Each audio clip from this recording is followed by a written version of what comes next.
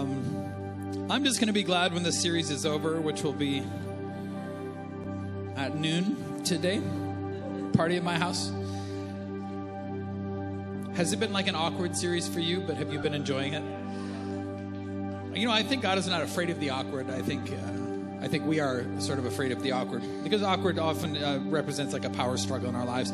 And today I'm preaching a sermon called Fight Night, which is normally like date night. If you're married and you go on a date, you have a fight about something stupid.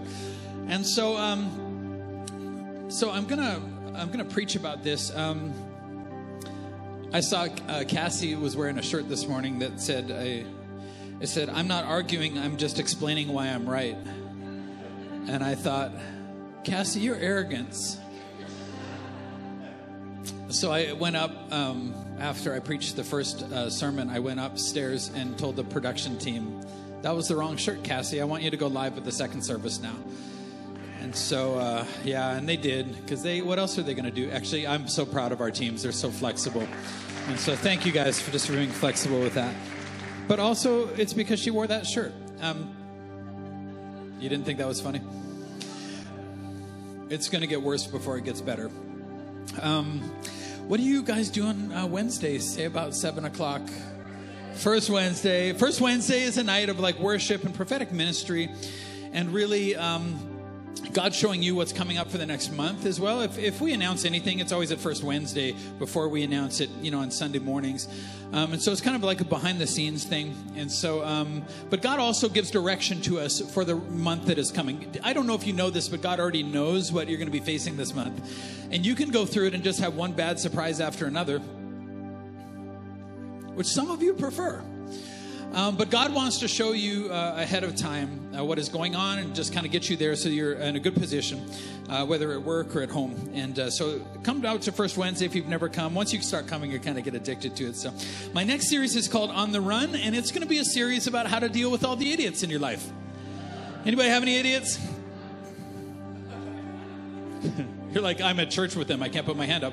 Now I'm going to talk about how David, before David was king, did you know that David killed a giant called Goliath for a man named Saul? And then Saul spent the next years chasing David around from cave to cave trying to kill him. And did you know that whole journey had nothing to do with Saul and everything to do with David?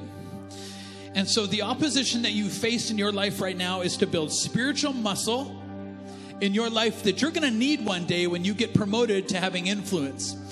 Because if you get promoted too soon, but God puts these things in our path that you don't appreciate, because I know you, and you don't appreciate that God is offering resistance so that you can build some spiritual muscle and integrity. There's something about David that was special. And it was special because he learned how to live in the cave before he learned how to live on the throne. Isn't that funny, though, that God gave Saul, somebody who killed Saul's giant that Saul should have faced. And so David, actually, this teenage boy at the time, goes and faces down Goliath. There is a Goliath in your life today that we're going to talk about, and that is conflict. And that I want to say that not everybody has the anointing to deal with conflict. There is something that you are going to be good at that God made you for, but it might not be this thing. Here's the question I would ask for you. Why do you care who's driving if you get to where you're going intact? There's something about us, though, that demands that control. And I'm going to talk a little bit about that today. Y'all ready? You got to respond to me and stuff, or I'll just preach all afternoon about this. And I want to end this as quickly as possible. Now, if you fought all week in your marriage, like, this is why. Because God wanted to, sometimes what he'll do is he'll reveal this to us. Because when you come and sit in church and you're like, hey, my life is together and everything's working, then you don't actually hear what's going on. And God is like, hey, I need you to learn something. And you're like, no, I already got it. So sometimes when you fight in your marriage ahead of time, or whatever topic that we happen to be talking about, God is putting you in a place of humility. So you're like, oh, maybe I don't know everything, and I'm not, the Trinity, 3 in 1, the Godhead. And so God puts us in this place where you need humility to learn what God is going to teach you. So are you guys ready to go? All right, thank you, Sean. Sean and Nancy have never fought in their marriage either. Our first power struggle in our marriage, it was during the dating stage, and you'd think like during the dating stage, like everybody's on their best behavior. And then you get married and you're like, hey man, dibs off. Like I tricked you. Y'all got to help me preach a little bit here. Like, this is true, right? I will start pointing fingers and telling your story. But there's something, I remember early on in our marriage, you got to understand our family of origin. I came from, not our family of origin, like we came from the same family. That would be weird. Pastor Aaron and I, and Pastor Corey, if we haven't met also, I forgot to say that.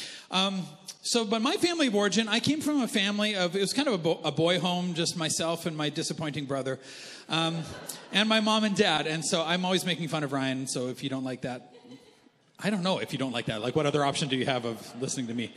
Make fun of my brother, who's actually smarter than I am, which is part of the problem. And so anyways, but in a very stable marriage, and both of my parents are very strong individuals. But I would say of personality, my mom is probably stronger in personality than my dad is. Although my dad is, he's an incredibly strong individual, but he's not like a firecracker. He doesn't, drop grenades into a room and then everybody gets to, run for cover. Where my mom could.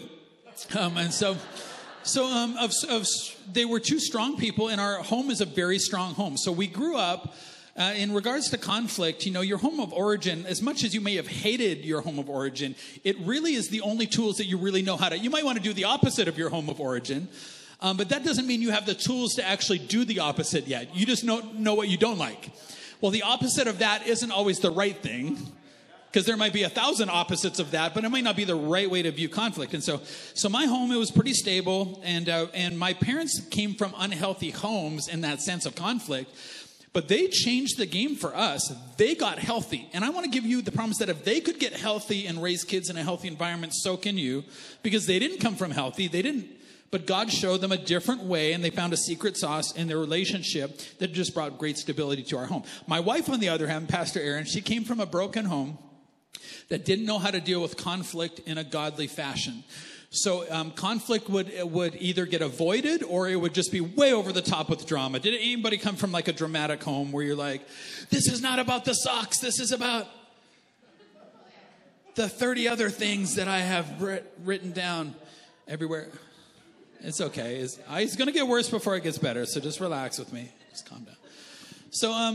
So Pastor Aaron's home was more kind of into the politics and the manipulation and the power struggle, whereas our home, we didn't grow up with a power struggle. And it's a great blessing if you can grow up in a home without a power struggle, particularly for somebody like me who is a control freak. To have that wrestled out of his hands at a very young age was probably a very good thing. All right, but our power struggle, Pastor Aaron and I, our power struggle, I remember our first real power struggle that we had. And we're dating, so I was supposed to be on my best behavior, right? So Pastor Aaron says to me one day out of the blue, and I didn't know it was a test, right? Like everything seems to be, ladies.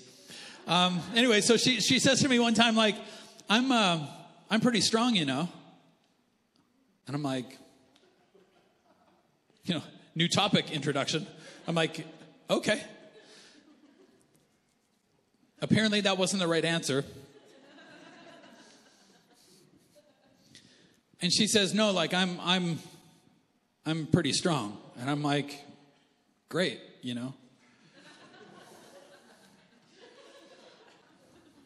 Again, it wasn't the right answer. I don't know today what the right answer is. Because she came from a family of girls and I came from a family of boys. And so my response next, I didn't know that she wanted me to lie.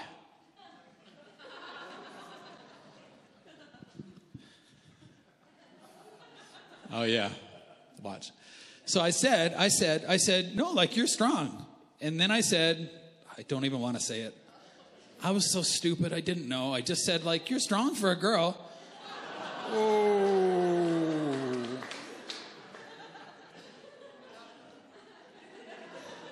She's like, what? I've been working since I was 14 outdoors. Like, I don't know. I'm not big, but I used to have muscles. Now I have pastor muscles, which... I can read the Bible a lot, or I don't know what that means, but every time I see Aaron over there, he always shakes my hands and tries to break it. I'm like, there was a day, but you got to stop doing that. You got to respect your pastor. And so we used to work the same jobs together, actually, back in the day. So I did the thing and said the thing, and she goes, you couldn't pin me down if I didn't want you to. I'm like, what do you do, right? You're in this place of like, I don't think there's a win here for me. So I'm like, you get in a fight with a girl and like, is there a win there? But I'm like, but at the same time, the Holy Spirit said, you got to deal with this. Or this is going to be a thing. Maybe that, I can't remember. It was a long time ago. And then I'm like, wrestling with a girl is probably different than wrestling with my brothers. So I'm thinking about it. I'm like, she smells better. There's other stuff going on. Maybe this isn't a bad deal, okay? So I'm like, you want a shot at the title? Let's do this. So we wrestle. And, I'm not bragging, but I pinned her in like less than 10 seconds. And she couldn't move or anything like that because look at me. And Aaron learned a valuable lesson that day. And I had the first fun wrestling match I'd ever had before. And then I'm like, we should commemorate this day and this power struggle that you definitely lost. We should commemorate it by maybe you should say something. And I'm like, you're a bit of a tigress, aren't you? I like that. You're a tigress. Why don't you say I'm a tigress? And she's like, I'm not saying that. I'm like, well, how much time do you got? Because I got nothing to do today, and I'm not saying that. I'm like, okay. A few seconds later, she realized, like, we're going to be here a while. And so she's like, fine, I'm a tigress. And I'm like, that was okay, but it wasn't as loud as I thought it could have been. She's like, I'm not saying it. I'm like, fine, I'm a tigress. I'm like, yeah, they can't hear you outside. I'm a tigress. And then I let her go, and we never fought again. There's the stupid things that we fight about. The stupid little things, there's not a lot of collateral damage with it. But once we get into conflict, there's collateral damage. It's like getting into an accident. Today I'm going to preach about something that I think we could avoid the accident altogether. So we were going to actually do this like code thing where like, here's how we deal and here's how we fight fair. Okay, I think I had about 50 sermons. It changed at 3:30 this morning when I was up again.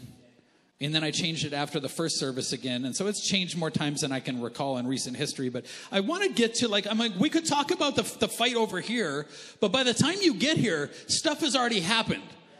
There's a fight before that fight that if we get to it, we can knock out 90% of this altogether. This wouldn't even be a thing, how you fight. Wouldn't even be a thing because we deal with what really is going on, which is a power struggle. But, every couple fights about stupid stuff. Now, ladies, can I just, pick on you a little bit? I know, you're hunting packs. I get it. But, look, if I'm asking for the peanut butter, I just want just the one question. Do we have peanut butter? That's all I'm asking. I don't. And Pastor Erin, what she does is she's like, oh, that's not really what he wants to know. And then she starts launching into, the history of peanut butter in the Middle East and how people are affected by the emotions of the making of peanut butter and where it really comes from. I'm like, no, I just want to know. I think you think that we're smarter than we are. I just have the capacity for just the one question. And I can't really move past that. So if we could just do we have peanut butter or not? I know you think that we're intelligent, ladies. We're not sure why. You've met us. You've spent some time with us. Can we just do the one thing? And not get it too complicated. We're just hungry. And we can't think when we're hungry. Now, the other side of that, to be fair, the other side of that is when I'm in the pantry, and I used to do this every week of our marriage back in the day. I'd be in the pantry, and I'd be like, where's the peanut butter? And Erin would start in on this, it's 3 rows up. And then as soon as she gets to part 2, I've already carry the what? And it's you gotta, and it's right, and there's a purple box with a V on it, and the light will block out most of the V. And there's beans right here, and there's 4 other things, and I'm like, and this was what I would do. I'd be like, it's not here.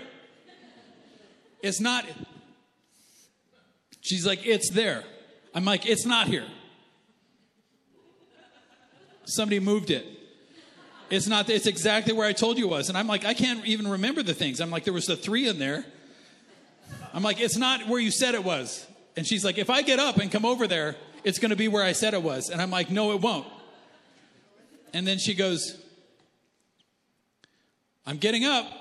It's not too late to find. I'm like, it's not here. It's not where you said. I'm not even looking anymore because I'm like, everything is a blur now. And so she comes over. And then you know what happens? And then I turn around and somebody put it right there. In the time that it took her to cross. And she's like, it's been here the whole time. I'm like, no, it has. She's like, your hand was on it the whole time. there's a little stuff that we fight about that when we look back is kind of funny. But most of what we fight about isn't, I was thinking about this, and most of the time I have a little more scripture. I only have 2 verses today that if you get this right, and this will work not just in your marriage, this will work in anything. But if you don't get this right in your marriage, I question the future of your marriage and the health of your family. But this will work anywhere. We're going to learn from what the Holy Spirit showed James, who is the brother of Jesus, now the funny thing about James is, James only really wrote one book of the Bible that we're aware of, the book of James. If you're not a theologian, it makes sense. Read through it. He understands the human condition. The way that the Holy Spirit showed him the human condition is unique to any other place that you're going to find it. And here's the thing about James is that James didn't follow Jesus when Jesus was alive. The argument that James converting to Christianity because, what would it take for my brother Ryan to convince me that he was the Son of God? He'd have to die and resurrect himself because that's the only way.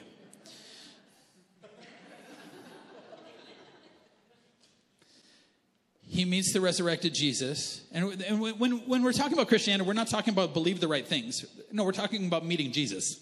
Jesus saves you. Your relationship with Jesus is what saves you. It's not like he's dead and we believe this because it's right. We're like, he's alive, he's well, he's in the room. You can talk to him. You can start a relationship with him. That's what we're talking about. But James has an entire lifetime of regrets that he's pouring out in this book by the Holy Spirit. And he's like, I grew up with Jesus and I have all these regrets. But the Lord has shown me something about the human condition. Now, this James later went on to solve the Jerusalem Council met. There was a huge division in the church that the enemy was trying to stop the gospel from getting out into the world.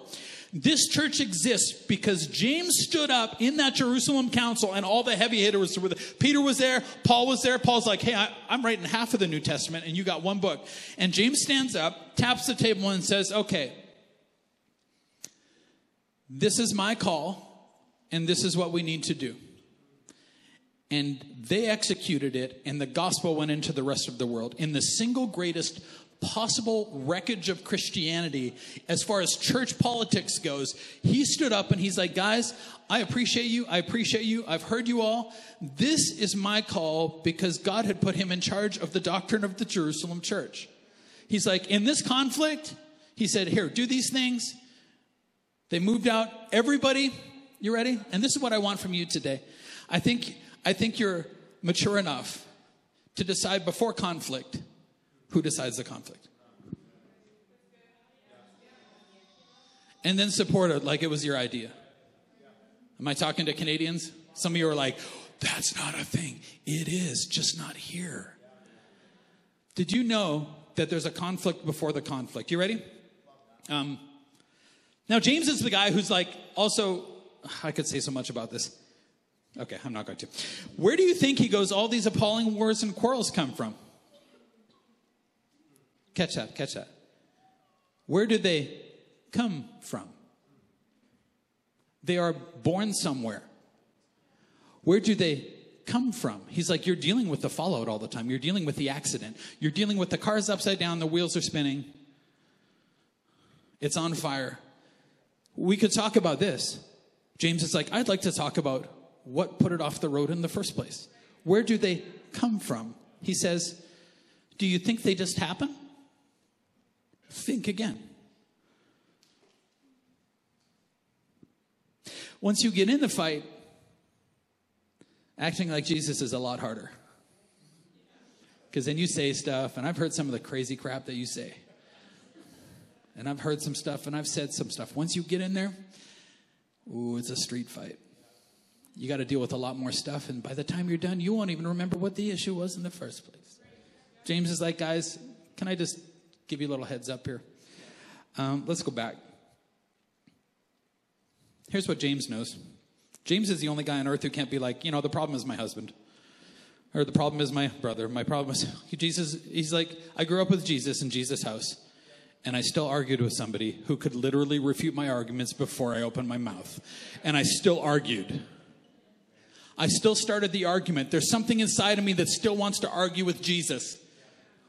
When I know that he's right, I still want to argue. There's something in me that's like demanding to drive the car.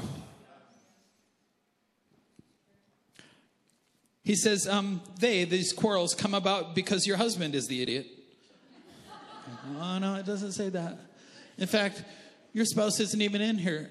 He says they come about because you want your own way and fight for it deep inside yourself. So, you're welcome. I'll stop all the blame shifting. And I'll you. Yes, that's easy. The real problem in your struggle in your marriage is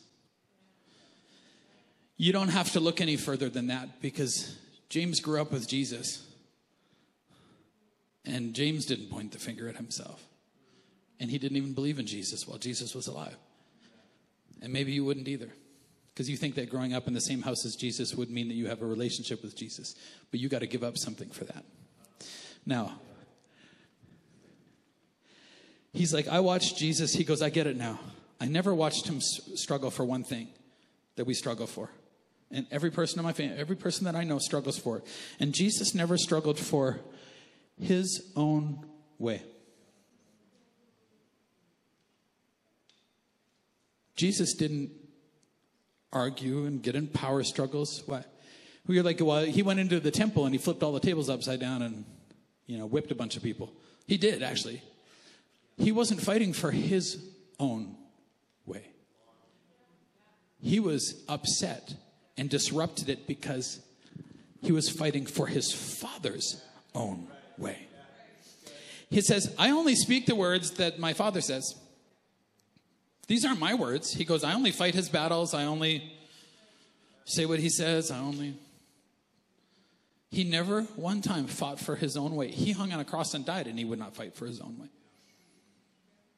Which means he didn't drive unless the Lord wanted him to drive. And then sometimes God is like, hey, send out your disciples and let them do the ministry. And he's like, okay. He's like, let your disciples do okay. He doesn't care. And he's like the Prince of Heaven and ought to. But he's a good leader. He doesn't care who drives as long as they don't hit the ditch. As long as we get to where we're going, why do you care? Now, when you get in a power struggle in your marriage, if you're married or with anybody, and you get into that power struggle and you have to decide, when you all of a sudden realize that you're wrong, you got to decide what you're going to do next, right? Is this too close to home here? Okay. So this is what we do all the time. Pastor Aaron, who's teaching the kids right now, she'll say, I'll be like, I've seen this actress before in another movie. And Pastor Aaron will be like, it's this movie. And I'll be like, no, it's not. I'll be like, no, it's not that movie. And she'll be like, no, it's definitely that movie. I'm like, no, it's not. And then I got to decide what to do when it starts to dawn on me that maybe I have the memory of a goldfish and I don't know. And then and my kids make eye contact with me because they know what's coming. And I'm like, I'm going to Google it, Aaron. And it's not too late for you to back up. Because the humiliation now is going to be a lot less than it's going to be when I Google it. And I want to save you the humiliation because I care about you. And I know you don't like being wrong and have a lot of problems with that. And so I'm typing and you can still back up. She's like, type it in there, man. And as I'm typing, it just gets really quiet next, right, for a while. And then she'll say, what did Google say? And I have never not said the following thing. Google doesn't know. I've said it dozens of times. I can't say anything else. I don't know. Or I'll fake like a heart attack, or the Wi-Fi is not working. My phone's broke. I need a new phone. And I've never been able to just admit that I was wrong in that scenario. And why is that? Because I'm a really great guy. And so why can't I just be like, fine, you should probably be driving that. Because I literally don't know, and I've never been right one time really about that. But the next time I'm still like, Google doesn't know, because I hate giving up control. I used to tell my brother, Ryan, you know that I'm right. Just say that I'm right. He's like, I really don't think that, though. And I'd be like, well, that's going to be a problem for you right now. See, your way is to drive all the time. That's what makes you feel safe. Until you realize, you drive into the ditch a lot of the time. and then you don't feel safe. But control to a human, it's what got Adam and Eve kicked out of the garden. Is like, hey, I'm going to decide. I'm going to do this thing.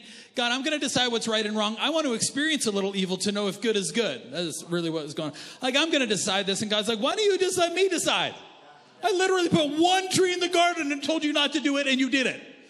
And it wasn't even a hamburger tree, Adam. Like, sir, what are you thinking? It was fruit. He's like, well, my wife wasn't wearing clothes and she handed it to me. So, like, not complicated. The secret is not caring who drives if it gets you there intact. That's the secret.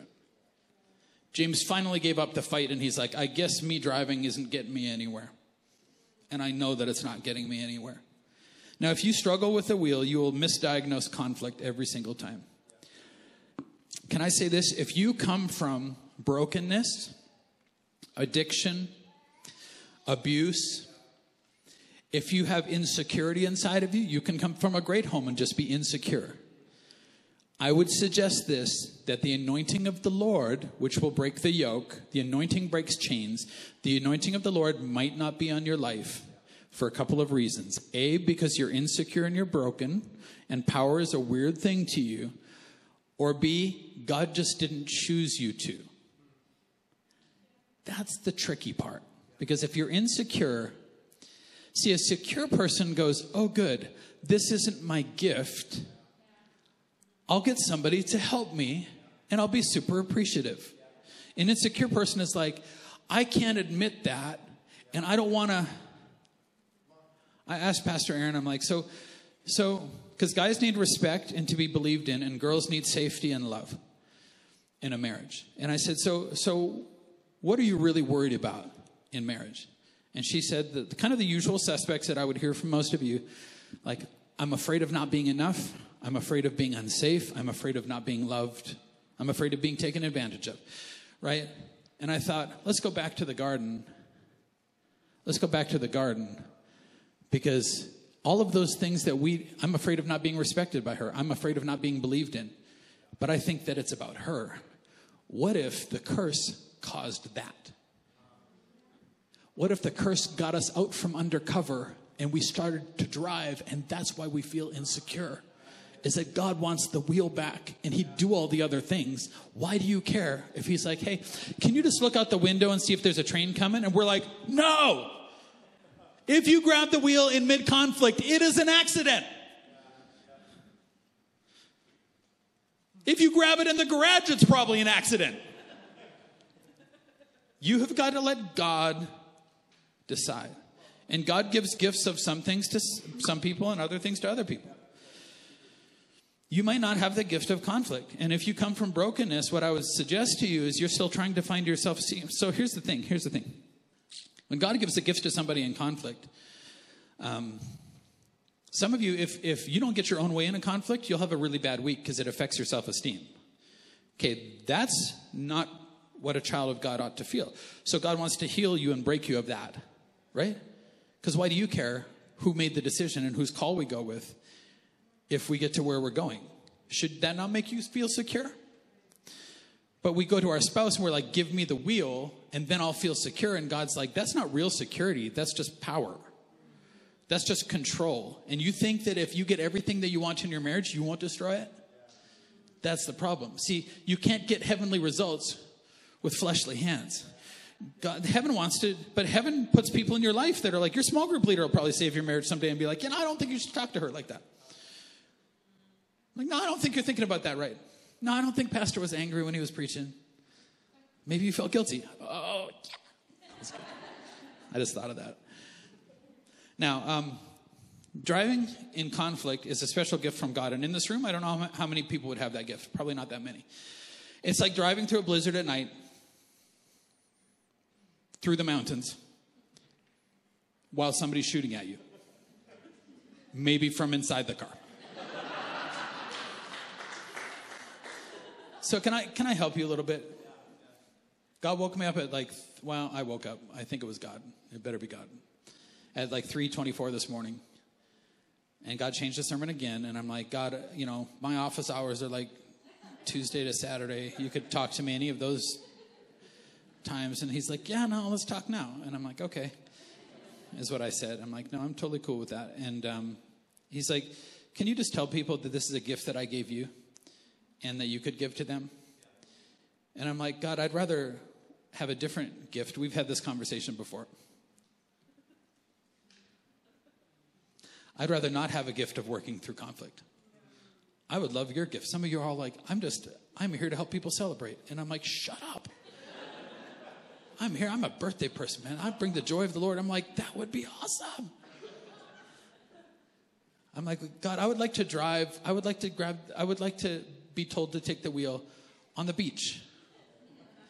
And God's like, would you? And I'm like, yes. You know when God asks you the question the second time? You're like, obviously. And he's like, think about it. And I'm like, no, that's probably true. I'd probably get bored on the beach and drive it into the mountains in a blizzard just to see what would happen, right? So I get it. Because it's not super fun to have to be in conflict a lot, which I find myself in a lot of. But there's something here that I think that God is showing me through James that could just help you, save you from the conflict altogether if you want to.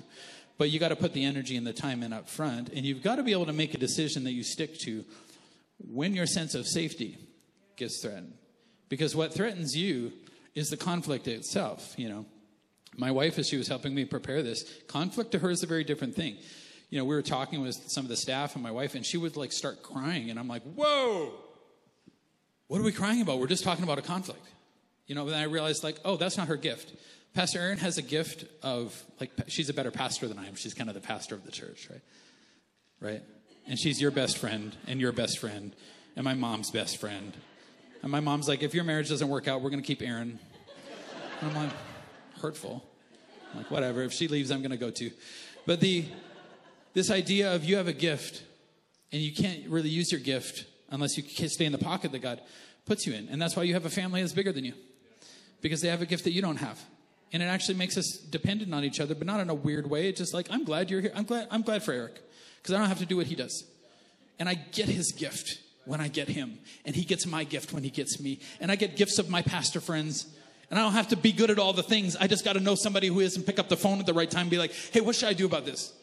Because they'll spend an entire time honing that gift that God gave them and they were born with. And they spend a lifetime of pain and hell trying to figure out how to do that. And I don't have that. And I could spend their lifetime doing it. And I would never have that because God didn't want me to. But I get the gift when I get them. And I call people up. I'm like, what should I do? I'm like, I'm mad right now. And they're like, really? They're like, I think you should approach it like this. And I just go, okay.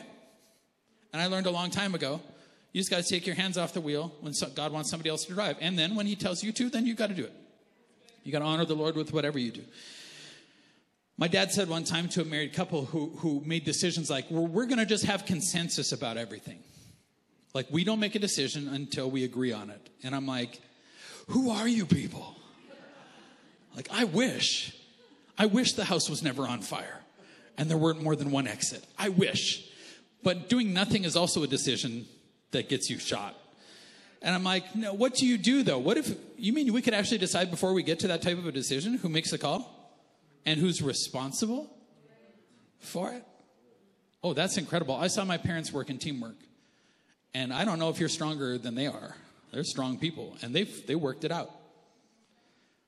And we had no power struggle in our home growing up. And I'm like, what a gift. Well, let's give that to our kids. All right. Would you have a process for different types of decisions that come up?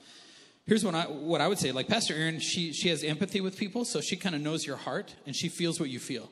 I don't feel like that because I'm a surgeon, and that would be weird. I'm like, oh my goodness, April's crying. I got to cut the cancer out. But she's crying, and I'm going to start crying, and then we got everything, and, you know. And so, but I need Pastor Erin because when I'm talking to somebody or counseling, she'll tell me how they're feeling. And I need to know that, but I don't necessarily feel that because I'm trying to find a path through the mountains while getting shot at in a blizzard. And so I can, the gift of God in conflict is I can take something very complicated and bring it down to one thing and let's do this thing. And God just seems to work that out. And I don't know why that is, but it just is. So my wife, here's one thing I will say. If I ever do paperwork in an airport, I'm going to jail. Lines and names and numbers and addresses and oh my goodness. I don't like paper. If we do like a marriage certificate, I will call Pastor Aaron over in mid-ceremony and be like, just point where I'm supposed to sign. Because I'm going to sign at the wrong spot, and then they're not going to be married, and they're going to live in sin. Because I will literally find a way to screw it up. But then there's the other side of things, too, that in conflict, she's got to let me like, hey, because, you know, in conflict, I don't know, my mind clears, and I can see a path through it. And if she tends to grab the wheel, it's like a murder-suicide. She's like, nobody's making out of here, you know. And I'm like, it's just like, I just want to talk about the toilet paper, you know. And so, sorry for being honest. All right, come on up, worship team. Listen, when I give up the power struggle, when I don't have to control the steering wheel, you ready? I can, number one, laugh at myself. When you panic and grab the wheel, you got to be able to look back after, because look, everybody's going to laugh at you. You might as well be the first one there. You have to be like, hey, I'm sorry for panicking. I'm sorry for grabbing that thing. And like, oh, you know what? If your brain is not good with finances, why do you insist on controlling the finances? Like, you need to have a part to play in there, but that doesn't mean that, like, if you can't do accounting, don't do your own taxes or go to jail and be with me, because I did my own. Pastor Aaron does all that stuff, or like I would be in jail. Not her. They would just be like, look at the two of us and be like, yeah, no, come with us. They'd be like, you look really nice. Thank you. I like what you, okay. Number two, you ready? Deal with one issue at a time. Can I take like 2 more minutes? Deal with one issue at a time. If you have to drive what you're going to do, or if somebody else, you feel like somebody else is driving, you're losing control, you're going to throw 10 more issues at them. Look, one issue at a time. You have to stack a win. You have to be able to stop each other and say, like, look, I know that you remember all of my sins from the 1970s, but I just want to talk about the one thing. Can we just deal with the one thing? But because you're you and I'm me, we throw a bunch of other things in there because we really want to keep the one thing. We've got to have the maturity to be like, we're just going to talk about one thing. And if you still want to talk about something else 2 days from now, then let's do that. And if you need 2 weeks to cool off, then let's do it in 2 weeks. But when you're mad, you say stuff and you throw all your other issues on there too. And you want to do it because you don't want to just talk about the one thing. But if you don't stack wins, your life will go chaotic and you'll never feel like you're winning. And you'll have the same argument every day until you die of disappointment. And God doesn't like his kids being disappointed and never resolving anything. We have to get to the place where we're just dealing with one thing at a time. Number 3, video record your arguments. I could have just said that, drop the mic and walk off stage. Because you would watch the replay and be like, you live with a crazy person. How have you done this for this long? I love you so much. Who's that guy? That's you. But you're not going to do it. So what you're going to have to do is you're going to have to revisit arguments. Because you say things in arguments. And I've heard things in arguments and I've said things in arguments. Here's what I want to say. Some of you, if you're a broken person or you're insecure, your mind is creating a story during an argument that's not happening. And then you're going to be mad at them for however long you're mad at them for saying something to you. Have you ever said this to anybody? You said this and that's what hurt me. And they're like, I didn't say that.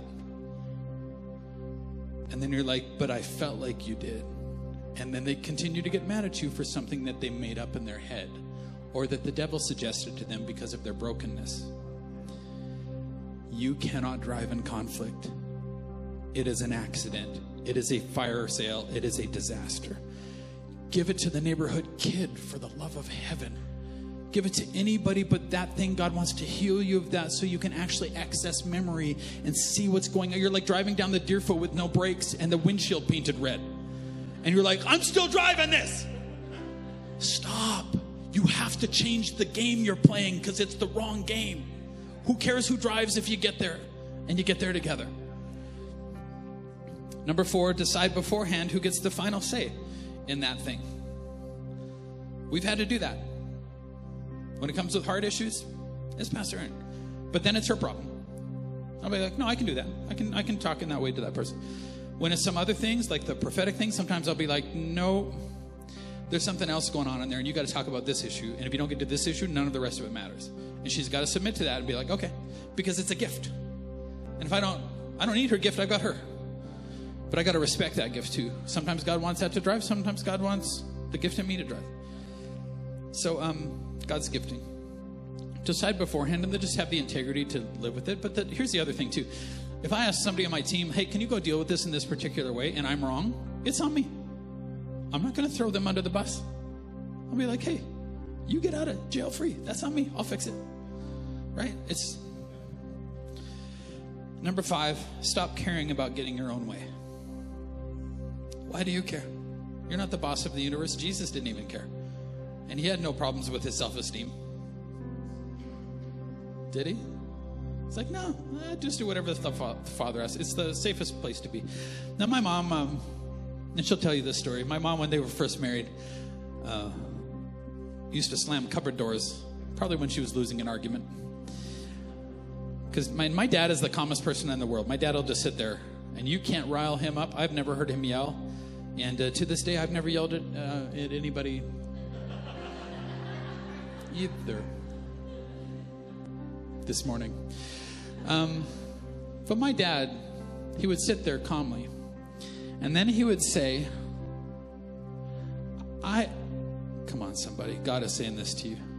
Dad is sitting at the table and you're slamming cupboard doors because you want the wheel. And he's trying to pry your fingers off the wheel. And you just keep slamming cupboard doors. And my dad would say, what God is saying to somebody, I don't see what you get out of that. This is what my dad used to say. I don't see what you're getting out of that. We could just talk about the thing. Then he'd be like, I guess I'll go get my tools and fix the doors. And I think God is tired of fixing the cabinet doors. And I think, why don't we just come and sit at the table and be like, okay, you drive.